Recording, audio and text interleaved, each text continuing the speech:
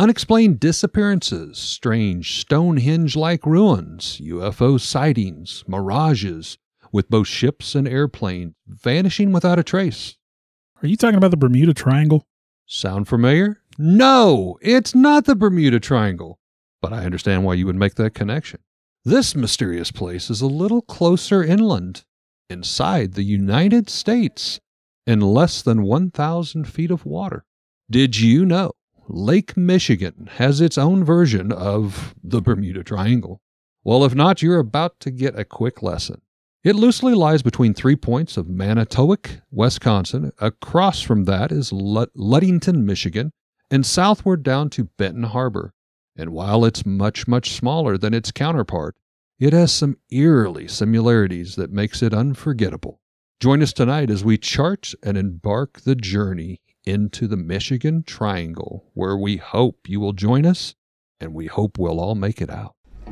From a child born into this world, we are taught what to believe. Closed-minded we become, fearful to be deceived. Still we desire to know what lies beyond that locked door. The art of the storyteller, conjuring tales of legend and lore. History hidden, lost knowledge, things forgotten and the unknown. These are the things that direct us and will set the tone. Welcome, friends, to another episode of Nightmares on the Lost Highway.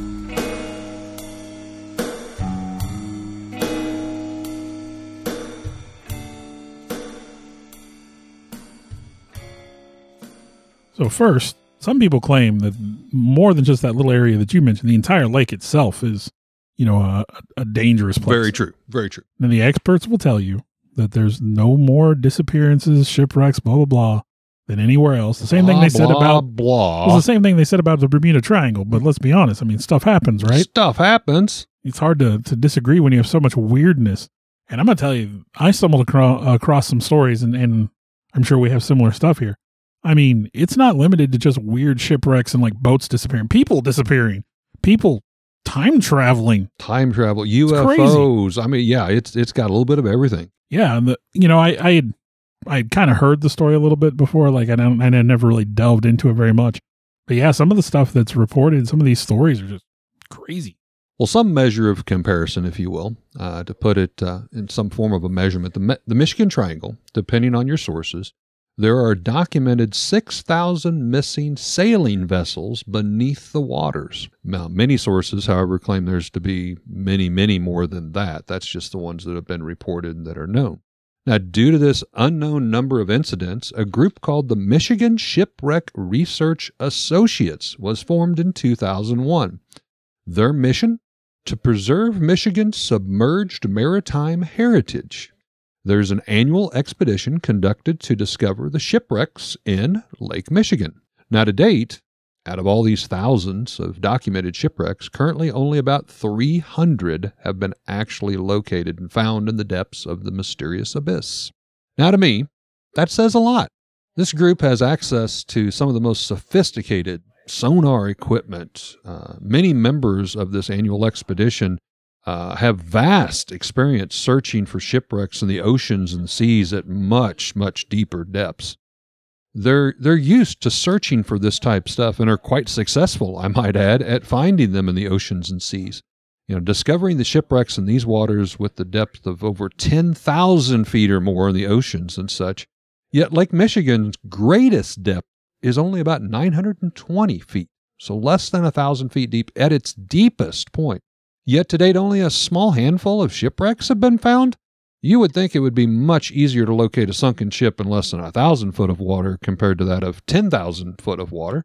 Now, to be fair, some of these shipwrecks that they found in 40 feet of water. How did it go that, that you're long talking almost without 100 being years. discovered? Yeah. It's crazy. It's like these ships have just literally vanished. So what events have happened here to make us believe that this place is fraught with danger? 1679. That's going back a ways. This is believed to be the first major unexplained event in Lake Michigan Triangle, and it is the story of the French sailing ship Le Griffon. I love that name. Man, I say it in French, right? Le Griffon. But Le Griffon and her crew on September 18th were docked at La Grande Bay, which we would call Green Bay now, was loaded with 12,000 pounds of fur. A lot of fur. It's a lot of fur. A lot of fur. Its destination, Lake Erie, which I've always liked the name Lake Erie. It sounds spooky. Spooky, spooky. Le Griffon never arrived at her destination. It's going to go through Lake Erie, up St. Lawrence River, and then eventually to Europe. And he was going to cash in, the captain, on this massive fur score. And this is one of the ships that's never been found. No remains of the Le Griffon have ever been located.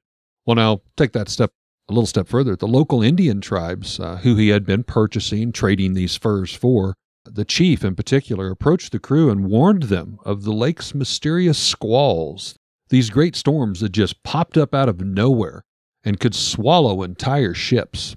Now, the captain, René Robert Caverier, smiled and thanked him, but at the time he said, "I have built the mightiest of ships." That sounds familiar, doesn't it? One worthy of sailing across the ocean all the way to Europe.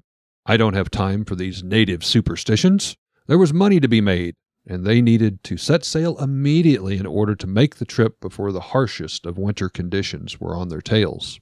So, as Bill said, they set sail that following day. However, René Robert Caverier, the captain, decides to stay back on land. He's decided there's even more fur to collect. So he instructs another captain and crew that as soon as they return, he's going to have another load of furs waiting for him to take back to Europe. Ship sets sail and vanishes without a trace. There is no reports of a sudden storm or the squalls, as the Indian chief had warned him about. There's no wreckage. There's no debris. There's no survivors. He also notes there's no stories of any huge fur batch being sold or bartered.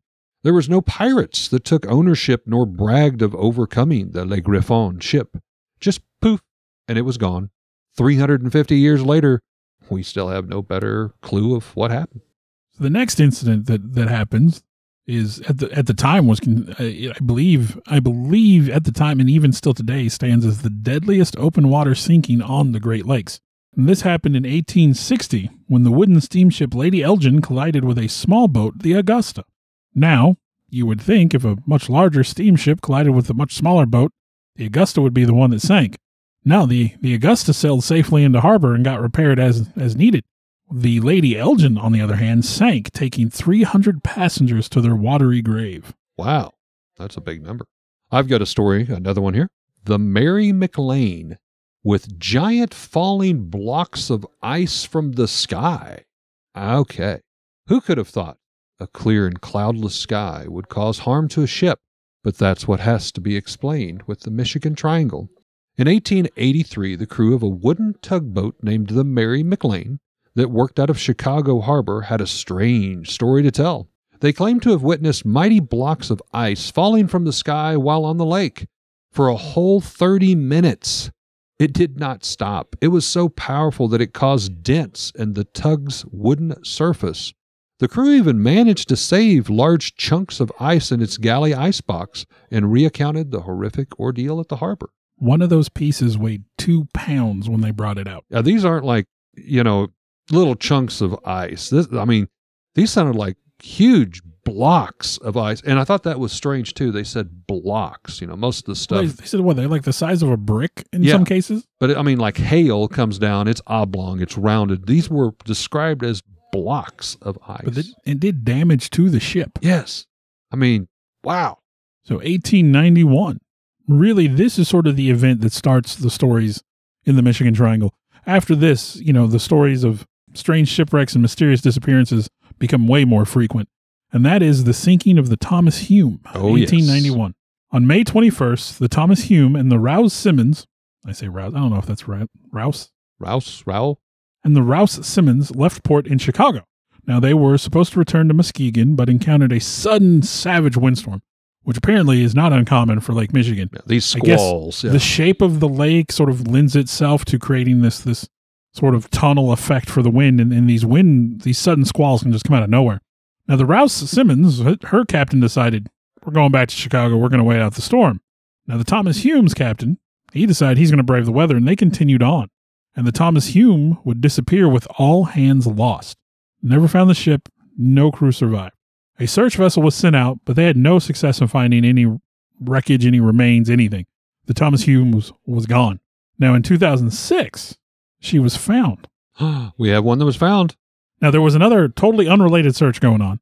They were searching for a lost U.S. Navy plane when the Thomas Hume was found almost entirely intact, 150 feet below the surface. 150 feet. That's really not that much. Now, related to this story, and we may skip a couple of years here, but 21 years after the loss of the Thomas Hume, on November 22nd, 1912, the Rouse Simmons is on another run across Lake Michigan waters, this time transporting Christmas trees from Thompson to Chicago. Now, the captain helped load the trees on board and invited the lumberjacks for a free ride. Hey, if you want to come with us, we'll take you with, no problem. Mighty kind, mighty kind.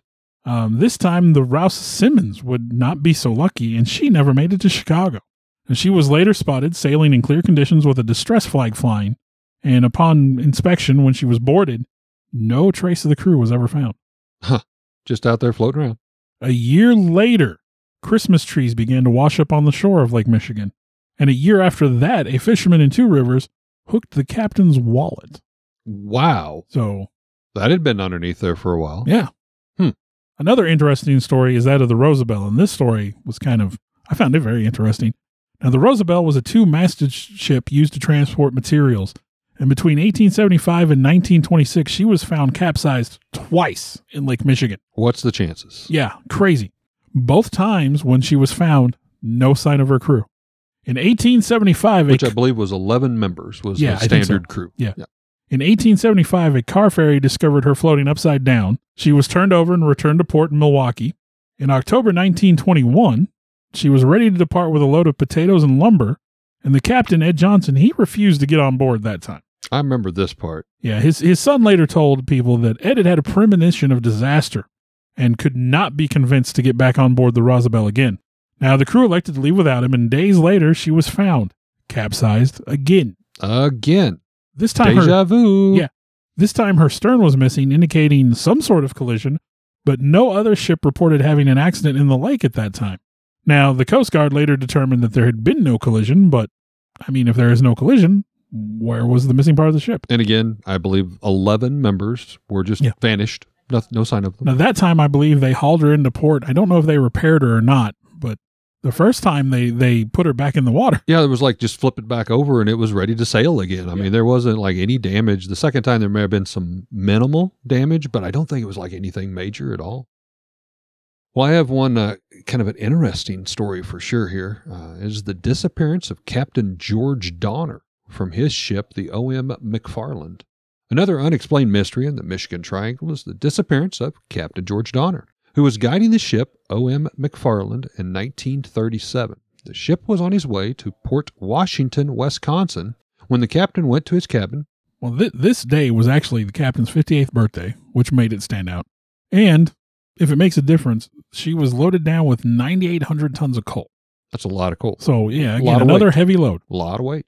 On his birthday, it is said that the captain had got them through the most treacherous part of the journey, and he decided that he was going to retire to the cabin, kind of take a little nap, leaving message for the crew members to awake him when they were nearing port. Now, the crew followed the instructions and knocked on the captain's door, but there was no response. Much to their surprise, the cabin was locked from the inside, and they had to literally break the door down to gain access. However, once inside, the captain was nowhere to be found. He had vanished without a trace. The frightened crew revealed that the ship was in the Michigan Triangle when the chilling incident occurred. Now, this one was really intriguing to me. The door was locked on the inside, and I tried to do a little research for that time frame, and while it is vague, it seems most likely it would be one of these bar boards that like you would seal it from the inside, or at least a hook on the inside. It wouldn't have been like a key that you could lock from the outside easily. It would definitely lend itself that someone physically had to be inside the room to lock the door. But obviously there was one door in, one door out. So whoever locked it would have had to have been, at least at one time, in the room.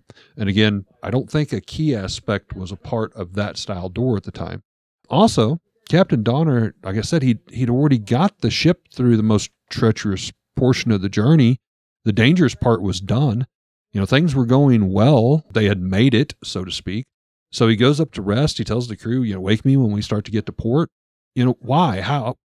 some people would speculate, well, maybe there was windows and you crawled out the window. He had 2 portals in his room, is what I found. There were 2 portals in the room, but according to everybody on board, Donner would have been too big to fit through those. I was going to say, some of those portal windows not are very big. pretty small. If No, you were they a young said he child, maybe you could fit through. Donner would not have been, he was too big to fit through the portals in his room, which had 2. And they also said that he'd shown no signs of any sort of emotional or mental fatigue. He wasn't depressed. He didn't seem suicidal. And again, if he was physically able to even squeeze out one of these small windows, he would have surely just dove into the icy waters. Again, why? He wasn't under distress. The hardest part of the journey was done.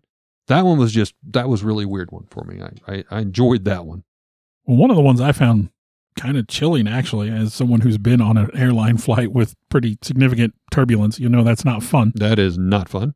The Northwest Orient Airlines Flight 2501. Now, on the night of June 23rd, 1950, 2501 left LaGuardia in New York, heading for Minneapolis. And even though the weather on the route included thunderstorms and possible high winds, the captain and the crew did not seem overly concerned about their path. Like they fly over it, they fly under it, whatever. Yeah. Not that crazy of a storm. Now, the captain took the flight to an altitude of 4,000 feet instead of the assigned 6,000 feet. And the thought there is he tried to stay as low as he could to avoid some of the upper level turbulence. However, severe turbulence caused them to descend another 500 feet as they were flying. Now, as they flew over Lake Michigan, air traffic control told the pilot to stay at 3,500 feet to avoid collision with another aircraft. Now, later, Captain Lind and his co-pilot decided to veer south to avoid some severe storm activity. However, they unintentionally flew directly into a squall line. Now, a squall line, like we said, just those severe, sudden, powerful winds. So it would have made turbulence even worse. At 11:13 p.m., they requested permission to descend to 2,500 feet, but ground control denied the request, saying there was a plane departing from Milwaukee at that time and it would have put them square in their path and could have resulted in a midair collision. That was the final transmission from Flight 2501. Now, by midnight, radio operators realized that the plane was missing. They hadn't heard anything from them. They couldn't bring them up. And the next day, the Coast Guard found an oil slick and some debris about 18 miles northwest of Benton Harbor. Now, in the following days, they found more debris as well as human remains in the area. Mm-hmm. My understanding, though, is they never found a piece of the plane larger than a human hand. And they did find like a pair of pants or a jacket, I believe, that belonged to a child.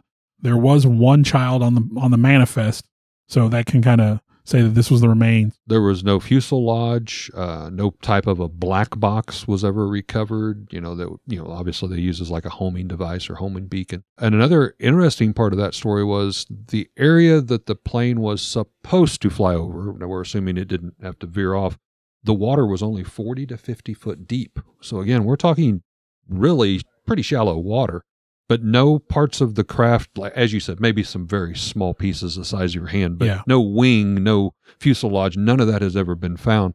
A little less known fact to this story overlaps a strange electrical storm, maybe is the best word to cause it.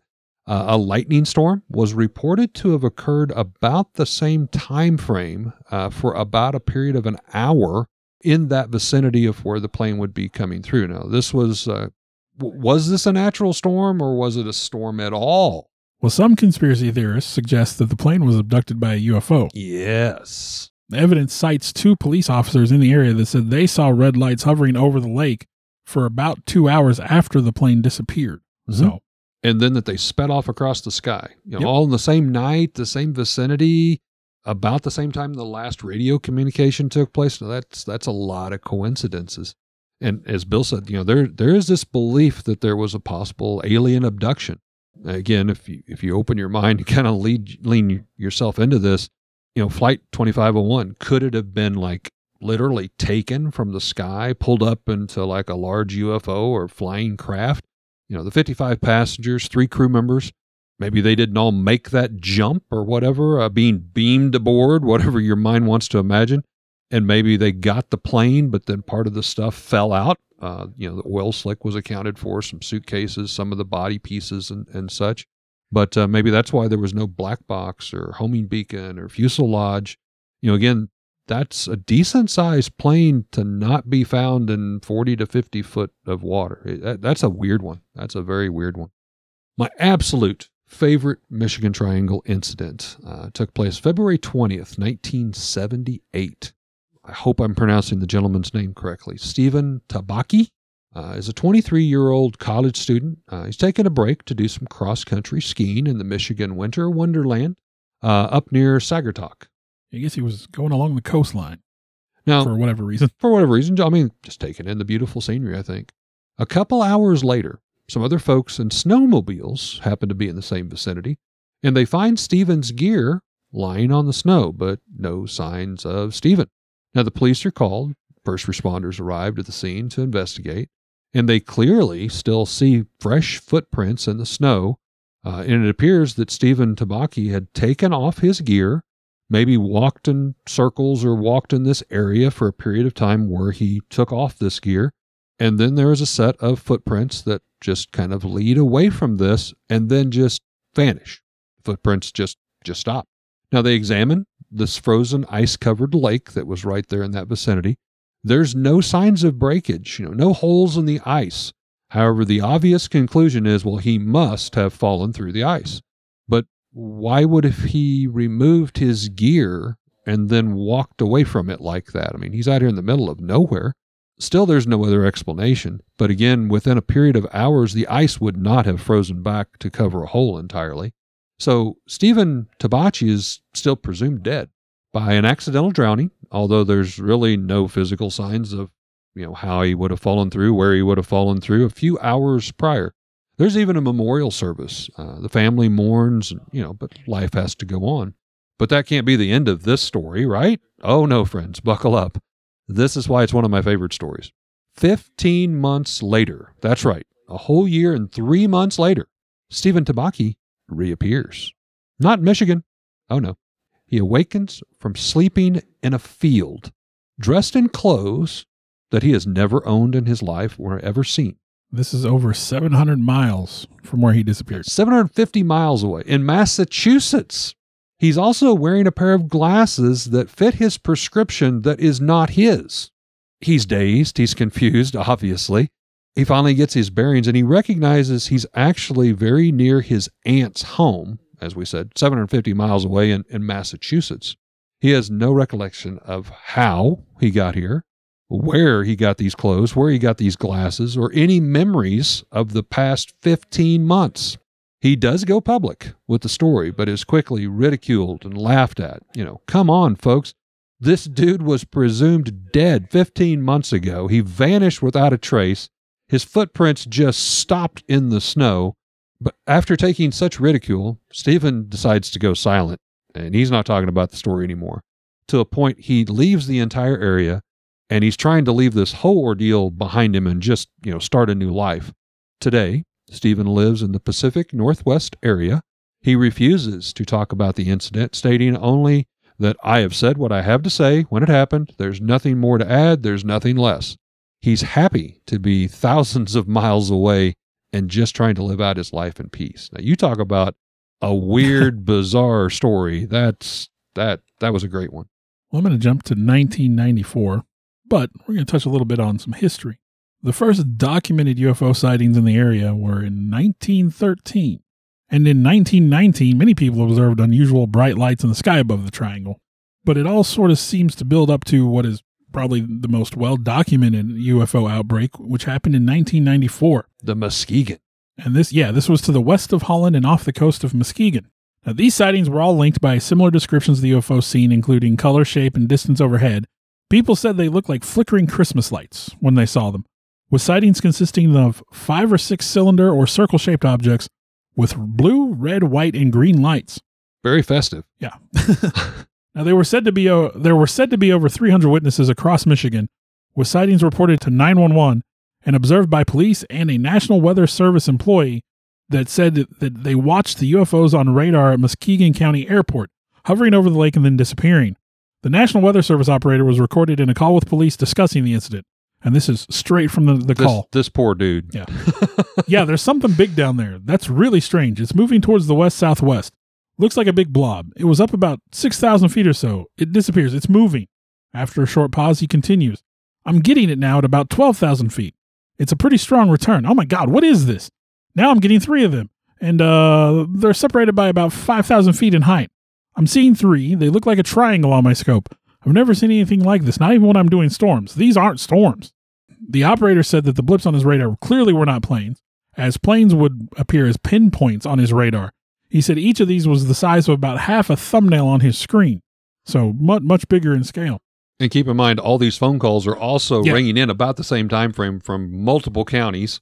Now, witnesses said that at least one UFO was witnessed pulling a column of water up into the ship from the lake. I have that story. Okay. There was a couple that has said that was parked near the lakeshore that night. Some say camping, some said they were parked. They were young people probably doing, what young people do. They were parked. They were parked. We'll just leave it at that. They were parked there under the stars, looking out for a good time. But they were interrupted when they saw two large red balls of fire at first that stopped to hover above the lake several hundred feet away from where they were at. Now, they said these huge balls of fire begin to change, taking shape into, their words, flying discs, like they were cooling down. They then noticed the craft sucking up large amounts of water, like in a stream from the lake, into the center of the ships.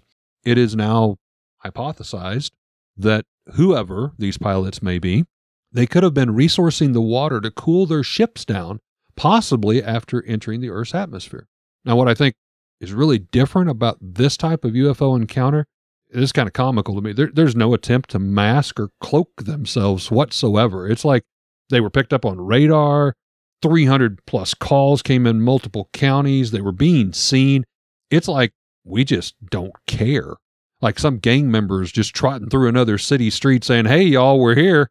You know what I mean? It was just like blatant. I thought that was very interesting. The next story I have is from July 3rd, 1998, with Donald Schaller. Now, he was flying a two-seat, high-performance, single-engine jet. Schaller was a veteran pilot and was planning on participating in his first air show. Now, with Schaller was Donovan Rodriguez, who was also an experienced pilot and a flight instructor. Roughly 6 p.m., Schaller radioed that he was 27 miles out from Cherry Capital Airport. This was the airport he had left from, and he was planning on returning to the airport. Didn't say why, just said he was planning on returning. Now, soon after, flight controllers noticed that the jet had vanished from radar, and they could no longer make radio contact with Schaller. Now, Coast Guard helicopters quickly began searching the area, but turned up nothing, and the search was joined by a Canadian cargo plane the following day. After searching for miles of land and water, no sign of the plane was ever found, and the search ended on July 9th. That is, the really most bizarre point. Again, shallow water, but very few of these have ever been found. Why, if they went in the lake, why didn't you discover them? If they landed in the woods, why didn't you discover them? Well, I will say that there is this saying, I guess, on the Great Lakes, that the lakes never give up their dead. Now, part of that is because the water is so cold in the Great Lakes that bodies don't decompose, they don't come to the surface. And I guess the same could be said of the ships. But like you said, it's not that deep. You'd think if they know they have them and they scour looking for them. Sonar and all that, you would think we would get some pings. Michigan has a Stonehenge beneath the waters of, you guessed it, the Michigan Triangle. In 2007, archaeology professor Mark Hawley and his colleague Brian Abbott, they're running a sonar search around the Lake Michigan Triangle area in an effort to find shipwrecks. There's a lot of people out there looking for these things, folks. Well, they discovered in about 40 feet of water a line of stones arranged in a pattern reminiscent of that of Stonehenge. They sent divers to photograph the area and found alongside this line of stones what could be a prehistoric carving of a mastodon, which went extinct over 12,000 years ago. Now, the site has not been authenticated, and exact location still remains a secret. They're guarding that. But much like Stonehenge, there's little explanation, for these carefully, well thought out, arranged underwater stones and what they signify or why they put them there.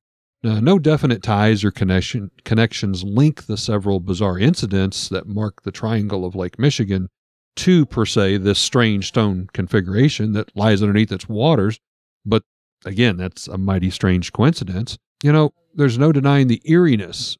Now, I know for those of you that believe in ley lines, they say that Stonehenge rests on a ley line. Mm-hmm. I believe, according to ley maps, there's a ley line that runs right up the middle of Lake Michigan, too, which this Stonehenge, if you will, would Michigan's be version on that line. Well, there we go.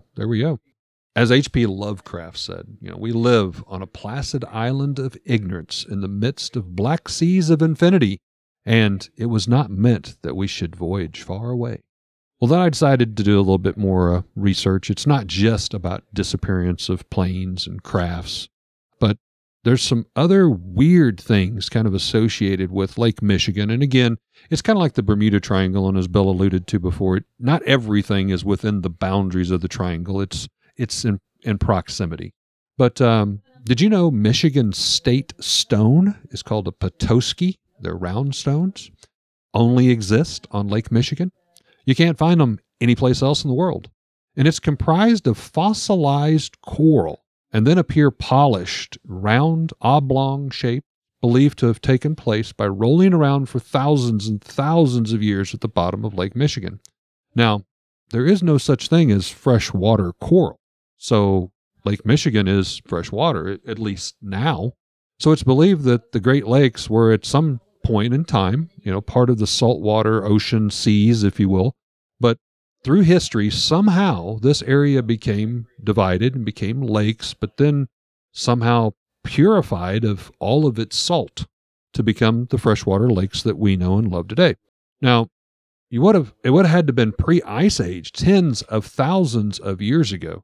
These stones are very strange looking. They have spots like you would see similar to like looking through a kaleidoscope, for those of you old enough to know what that is, or similar to Mandalay patterns of artwork. They can be found on the beaches of Lake Michigan still today and are quite prized. And like I said, that is the Michigan State Stone. Another weird thing, giant ice balls. I saw videos of this, Bill. It was bizarre. All different sizes. But instead of the classic frozen glacier ice chunks that you would encounter, out on the lake, like, obviously it took down Titanic and the ocean on a much larger scale, Lake Michigan has another phenomenon that is not fully understood, and that is these giant ice balls. They're almost perfectly formed spheres or circles. They bellow up, churning up like a volcano beneath the lake's surface, belches them up. And I saw a video of a pretty good sized ship, and put it in perspective, it was all a big steel ship, and these sailors or fishermen were out here recording this. There were probably 12 to 15 of these giant ice balls, at least the size of beach balls, that are just start bobbing up around the ship. And you can see it's almost like letting out gases, like literally a volcano had erupted beneath the surface. But again, the deepest point of these things, of the Lake Michigan, is less than 1,000 foot deep. It is so weird. Yeah, I just pulled up a video of them washing in on the waves. And some of these things are 5 and 6 foot in diameter. They're as tall as a human. But the one that takes the cake, strange icy sand formations. Appearing on the beaches of Lake Michigan, there's another very strange phenomenon. This is like a psychedelic walk on Mars or whatever you were smoking back in the hippie days. Imagine walking on the beach in winter and you come across what appears to be hundreds of intricate sand sculptures, according to science, naturally formed due to the ice mixing with the sand, hardening, freezing. And then these strong winds, these squalls that we talked about with the lake, have spun around these to create the most perfect shaped mushroom kind of inspired spinning top type of sculptures. Some even look like a round space age table balancing on a needle with the umbrella shaped roof or top on them. They're the most bizarre, weirdest looking things. And they vary from maybe a foot tall to 3-4 foot tall. If you came across this, it looks like something right out of a sci-fi movie, or you would expect to see little fae and fairy folk playing around. But water, when it freezes, does weird things. I don't know if you've ever opened, I have, the old-fashioned ice cube trays. Mm-hmm. And every now and then you open your freezer and there'll be a little spike of ice poking out of the middle of an ice cube. Right. So, how did that happen? It seems weird. Well, the Earth is spinning very quickly. Ice does weird things. But again, the fact that hundreds of these can just show up on the beach, and it seems to all be around Lake Michigan. There's definitely some weird stuff going on there. And another thing I actually talked about is mirages. Now, many people have reported, and there are several photographs of mirages appearing in the Lake Michigan area. Everything from what appears to be giant glaciers that are floating, that as ships approach, these massive glaciers just disappear, to ghost-like ships that are whisked away with the winds as you approach them. There's also photos and reports of what appears to be entire cityscapes. Some have been identified as possible Chicago in the distance, but it might be on an island that doesn't exist, and as you approach it, it disappears. Or you might arrive and it's a barren beach, although it looked like skyscrapers were built there. Some people believe that these have a scientific explanation, that it's made up of lightning, wind, and gases that may be coming up from beneath the waters. And somehow all of this stuff is playing tricks on our eyes and making these mirages. So, Bill, is it time for headlines?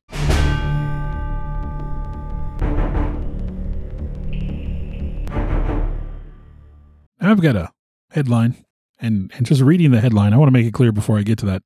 It's about a part of Lake Michigan that is apparently also known to be treacherous. This is from WKFR 103.3 by Lauren Gordon, dated September 26, 2023. Why this cursed part of Lake Michigan is known as Death's Door. Death's Door.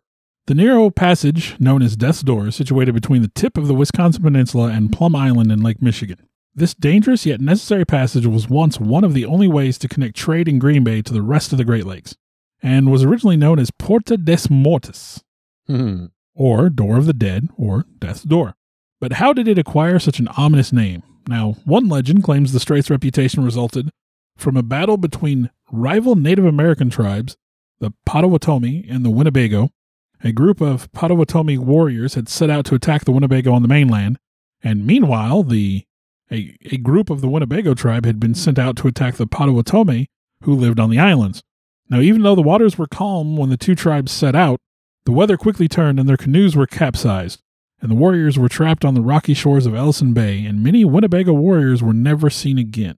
Now, according to Door County, which I believe is the county where this is all at, in all, hundreds of warriors died, giving the thin stretch of water its name. Or maybe the name came from French explorers. Some accounts claim French explorers in the 1700s named the strait, the Death's Door, upon hearing the natives' tales after sailing these treacherous passages themselves, and others say the French used the ominous name to discourage British fur traders from using the same stretch of water. Now, how dangerous is this stretch of water? With over 275 shipwrecks located in the waters of Door County, it does seem dangerous. However, officials who live there say that while, quote, known for taking lives in many vessels, it's a wonder why the waters dubbed Death's Door remain such a popular maritime passageway. While traveling through this area does present its own challenges for boaters, the tragic stories of shipwrecks are now more the stuff of legend than reality. So even if you're not in the actual triangle, apparently, like I said, that whole lake is unusually dangerous. Well, I stumbled across an article by Stacker online. It was published December 21st, 2021, per my headline. It talked about just how many UFO sightings there were by state, and in particular, obviously, I wanted to focus on Michigan for this episode. Number of UFO sightings in Michigan, 2,475 reported as to date of 2021 when the article was published. Now, keep in mind, these are the only officially reported cases by the state or area, by law offices or whatever. The number is obviously presumed in any state to be considerably more, but this data was collected by the National UFO Reporting Center that was founded back in 1974. They share a few of the cases in particular, and one I had to share. It's a documented case, in particular, this one caught my eye, that was semi-related around the Great Lakes region. U.S. Air Force pilot First Lieutenant Felix Eugene Moncla Jr. in 1953 was conducting an air defense intercept over Lake Superior near the area of Sioux Locks in Michigan when he and his plane disappeared in what is today kind of considered or known as the Kinross incident. That comes from Moncla was temporarily assigned to Kinross Air Force Base, so that's kind of where it derives its name. The Air Defense Command radar found a UFO, they described, traveling 500 miles per hour in airspace. Now, Moncala took off in his F-89C all-weather jet interceptor after this craft. He was sent up, go check this thing out. It's moving way too fast. We don't know what it is. But his radar blip connected with the UFOs, and communication went dark. And what was assumed to be a direct collision with this UFO. Now, Moncala and his plane have never been located, yet another one of these instances. And the U.S. Air Force claimed Moncala crashed not into a UFO. They changed their story to crashed into a Royal Canadian Air Force vessel, another plane that was supposedly in the area. So what happened to that plane? That's a great question. Some people had followed up on the story, and the pilot of that supposed craft claimed, "I have never seen nor been aware of any intercepting plane on that day or any other." And the RCAF, the organization from the Royal Canadian Air Force, on multiple instances have denied any incidences of that day, said there was no collision. They've talked to the pilot of the plane that the government said was the plane that crashed.